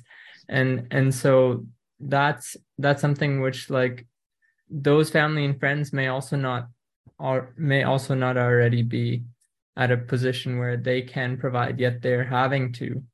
So that actually it is an expense on that side as well. So I always hate when we have to bring those arguments down to the numbers. And you'll find with most conservative policies and liberal policies, bad ones, they aren't actually cost effective, right? And so making those arguments is great for voters, right? Like voters need to understand if you're looking at like budgets, if the deficit is something you're talking about, and this goes with homelessness as well, that it's actually way more expensive to do these Band-Aid solutions or to give people a little bit less. But I think people would argue two things. Ideologically, there's still a need to warn people that if you do not participate in the labor market, you will be punished. And I don't care if that's your fault or not. That is the reality. People outside the labor market, sex workers, the value of work that isn't paid, all of that there's an example to be made there that is not really acceptable, that one needs to sell their labor to get by and to have value. Rather than just their humanity. So those calculated arguments just aren't going to hold with neoliberals. This is part of the plan. Eugenics is the second, we now do make it cheaper, arguably, to provide less, because we've now provided the solution to end that. You know, like the argument that it costs a lot of money to keep someone on death row for a long time. The solution is not capital punishment. But that's essentially what we've gone to in Canadian governance, right? So although you're right, Kemal, that we are definitely spending more money by spending less, or, you know, the calculations that you made, but the people making those decisions, that they know that. And that brings me to another question that I wanted to write, that I wrote down here. On Blueprints of Disruption, we talk a lot about the stages of movements. The environmentalist movement is the best example to explain what I'm talking about, that at some point you have to move beyond the awareness raising stage, right? Like almost everyone knows climate change is a problem. And they know almost why it's a problem, how it's a problem, and how it can be fixed. So now it's a matter of disrupting the system until they fix it, right? It's not about convincing people what needs to be done. It's about actually getting people to do it. What do you feel the disability rights movement? I feel like it's hard to say, like, oh, we're still in the awareness raising stage, because that doesn't sound very urgent. But, you know, town halls still need to be had. There's obviously still work to do because people don't understand, right? Like, they don't understand how bad ODSP is. They don't understand a lot of stuff. Are we still there? Are we in a mix? You know, if anyone wants to comment on that, because it's frustrating being stuck in the awareness raising stage and having just the appearance that folks are doing something, governments are doing something. Rabia, go ahead. Unfortunately, when it comes to any kind of equity group and equity seeking, equity demanding work, I hate equity deserving, so I won't use that term. It's lifelong learning. You always have to raise awareness. You always have to teach people the issues, because if they're not living them, they're oblivious to them. That's just a fact. So we will always have to raise awareness and foster greater understanding of the issues amongst people who don't have the lived experience. However, that doesn't mean that that's the only place we're in. I think we're in this mixed space now, because around the Canada Disability Benefit specifically, we did some different things. We held, webinars and stuff just to inform people and have discussions, but we also, got billboards up in all major cities, and we got PSAs on radio talking about disability poverty. There was a billboard up for I don't know how long, the digital ad up at Yonge and Dundas in Toronto, or Yonge and Gould, wherever the billboard, wherever that digital board is. So we tried new ways to push out messaging so that the average person can know that disability poverty exists and needs to end. We did polling questions around it. So we really, tried to get those stories out into the public. And you saw more and more the impact, especially with MAID, like tying MAID and poverty together, and all the coverage that media gave to that had an impact on, what we already discussed in this group around delaying, mental illness as being the only requirement for MAID. At least that's been pushed out for greater examination now. It's not coming into effect this spring. So we've seen how effective some of that work can be. Yeah, I think people are moved. Like, even when I share tidbits with the folks in my life that I glean from talking to people, are horrified. They may not know where to start, but it is news to a lot of people. Even in the chat here, folks now living with that experience, who developed a disability. It was a learning curve.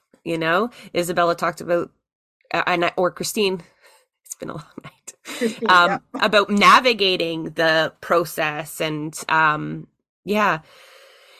we don't have a lot of time left. So I do want to just kind of go back to the panel, give you guys some space to talk about, come on, I'll let you go first then. You have your hand up so you can tie in your comment and then go to moving forward, right? One of the questions I submitted to you folks that we didn't get to. And I know Isabella really wanted to talk about this, and she was skeptical of its effectiveness, but we had a guest on, John Clark, and he talked about organizing unemployed people around the issues related to being unemployed, specifically social safety net.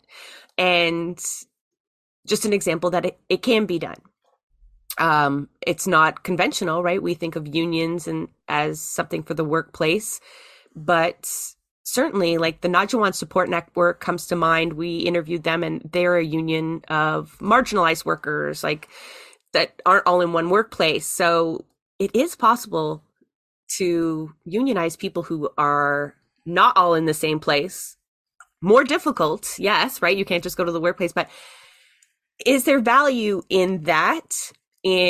Because when I first reached out, I'm like, who's fighting ODSP? And it was really, there's not that large coalition that is so obvious, like in the Ontario Federation of Labor, criticisms, we can all have them, but it's not so obvious. Like, it's not, to me, as an outsider, I am disabled, but I'm not part of the activism that goes on. Can we create a network? Is there value to organizing? Because think of every person on ODSP, like, what is it, 500,000? Or is it anyway, lots. There's potential there, but obviously barriers. Christine, you talked about being in rural communities, like Isabella talked about, like disrupting, but rural communities have different barriers. Being disabled has its own barrier, poverty. So yeah, just kind of check us out, folks. Take a couple minutes to talk about how you see moving forward. With that little tidbit in mind, if you think it's a silly idea, what do you think we should do moving forward? And Kemal, you go first because you had your hand up. Yeah, and well, the good thing is that actually my answer ties the two questions together. So perfect. Yeah, basically, like the first thing I wanted to say is what I saw in the chat. Jay said, yeah, it's not accidental. And I like what Rabia said, that like awareness is always going to be important, but the thing is that nobody cares until it affects them.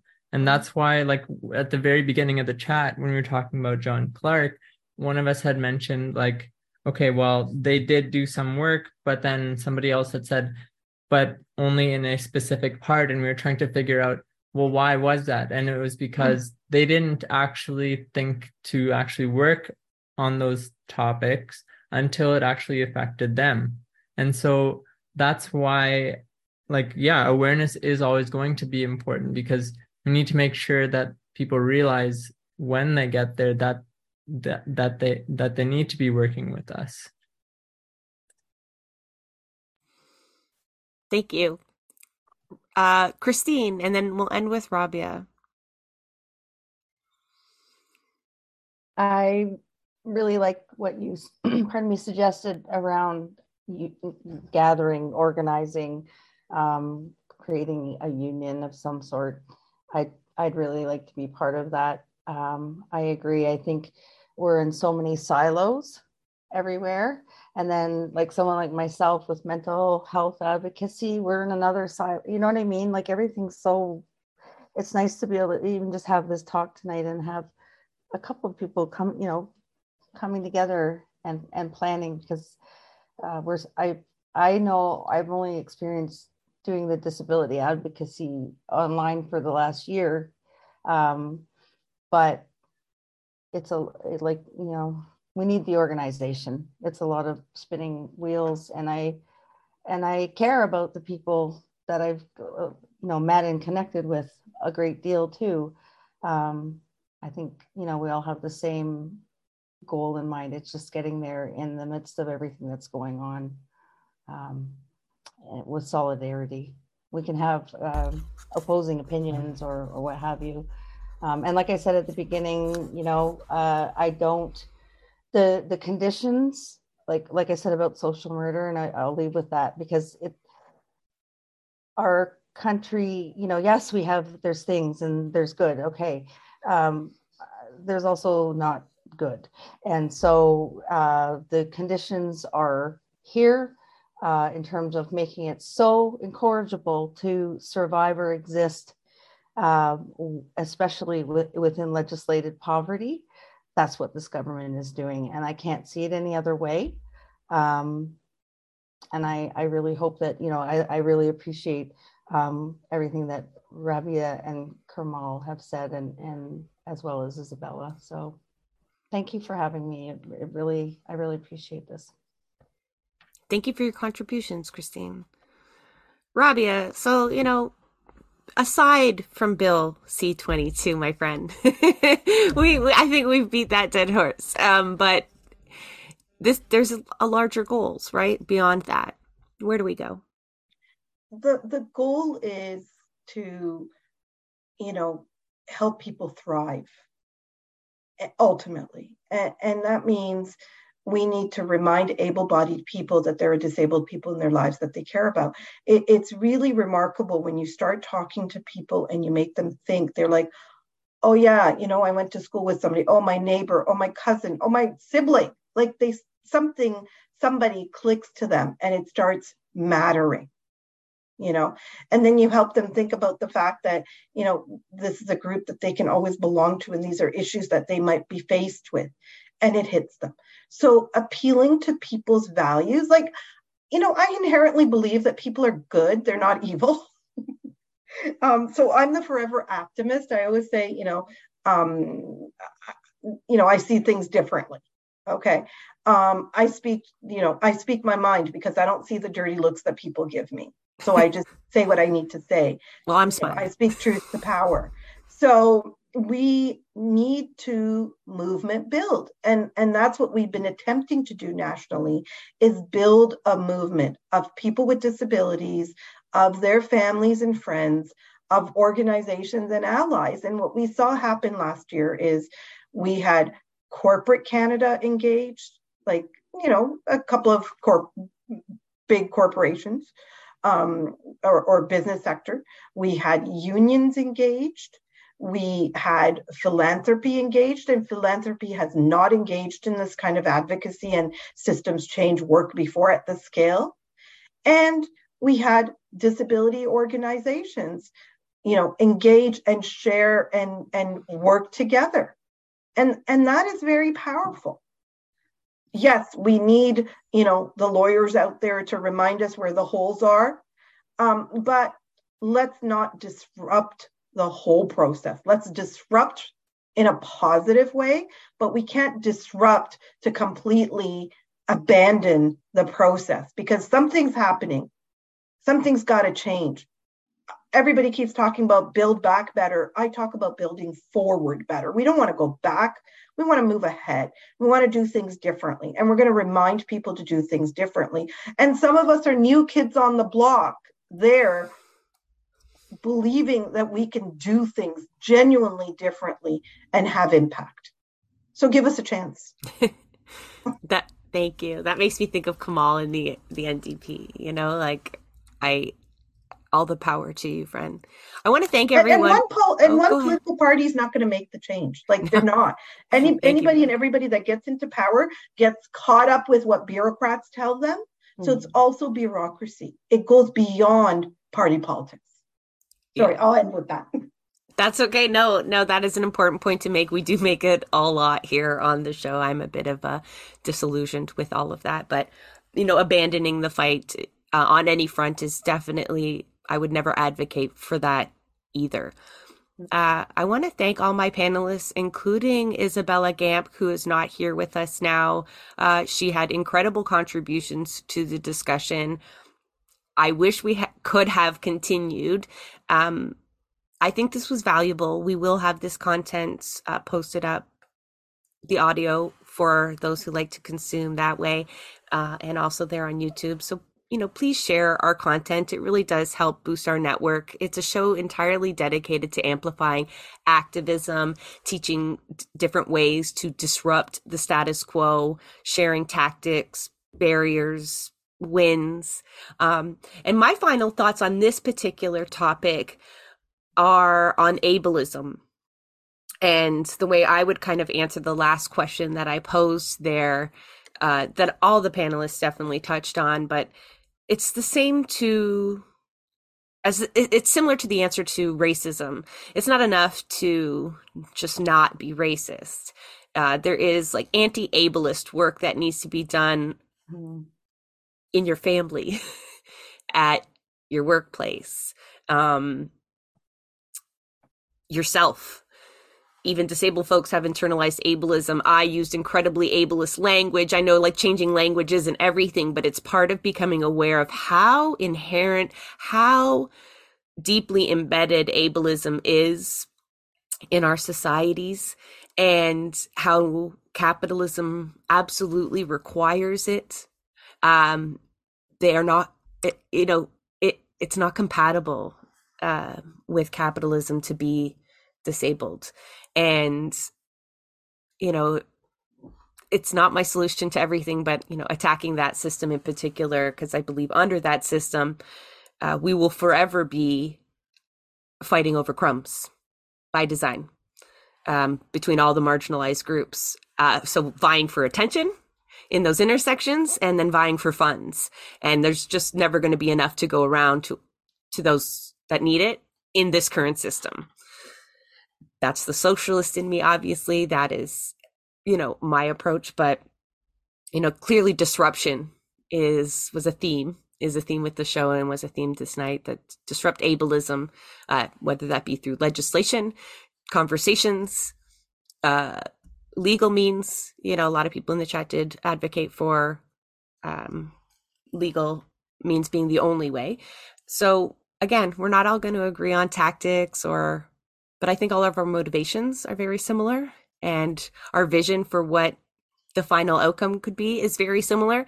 So let's continue to have conversations like this, but more importantly, like connect. So everyone you saw in the chat, like connect with them, connect with these people, these panelists, right? Like start to create that network of folks. So the work isn't so hard. And again, thank you again to everybody that took time to share your knowledge in the chat, here in the panel. And I really do appreciate all of your time. So thank you, and have a good evening. Till next time, keep disrupting.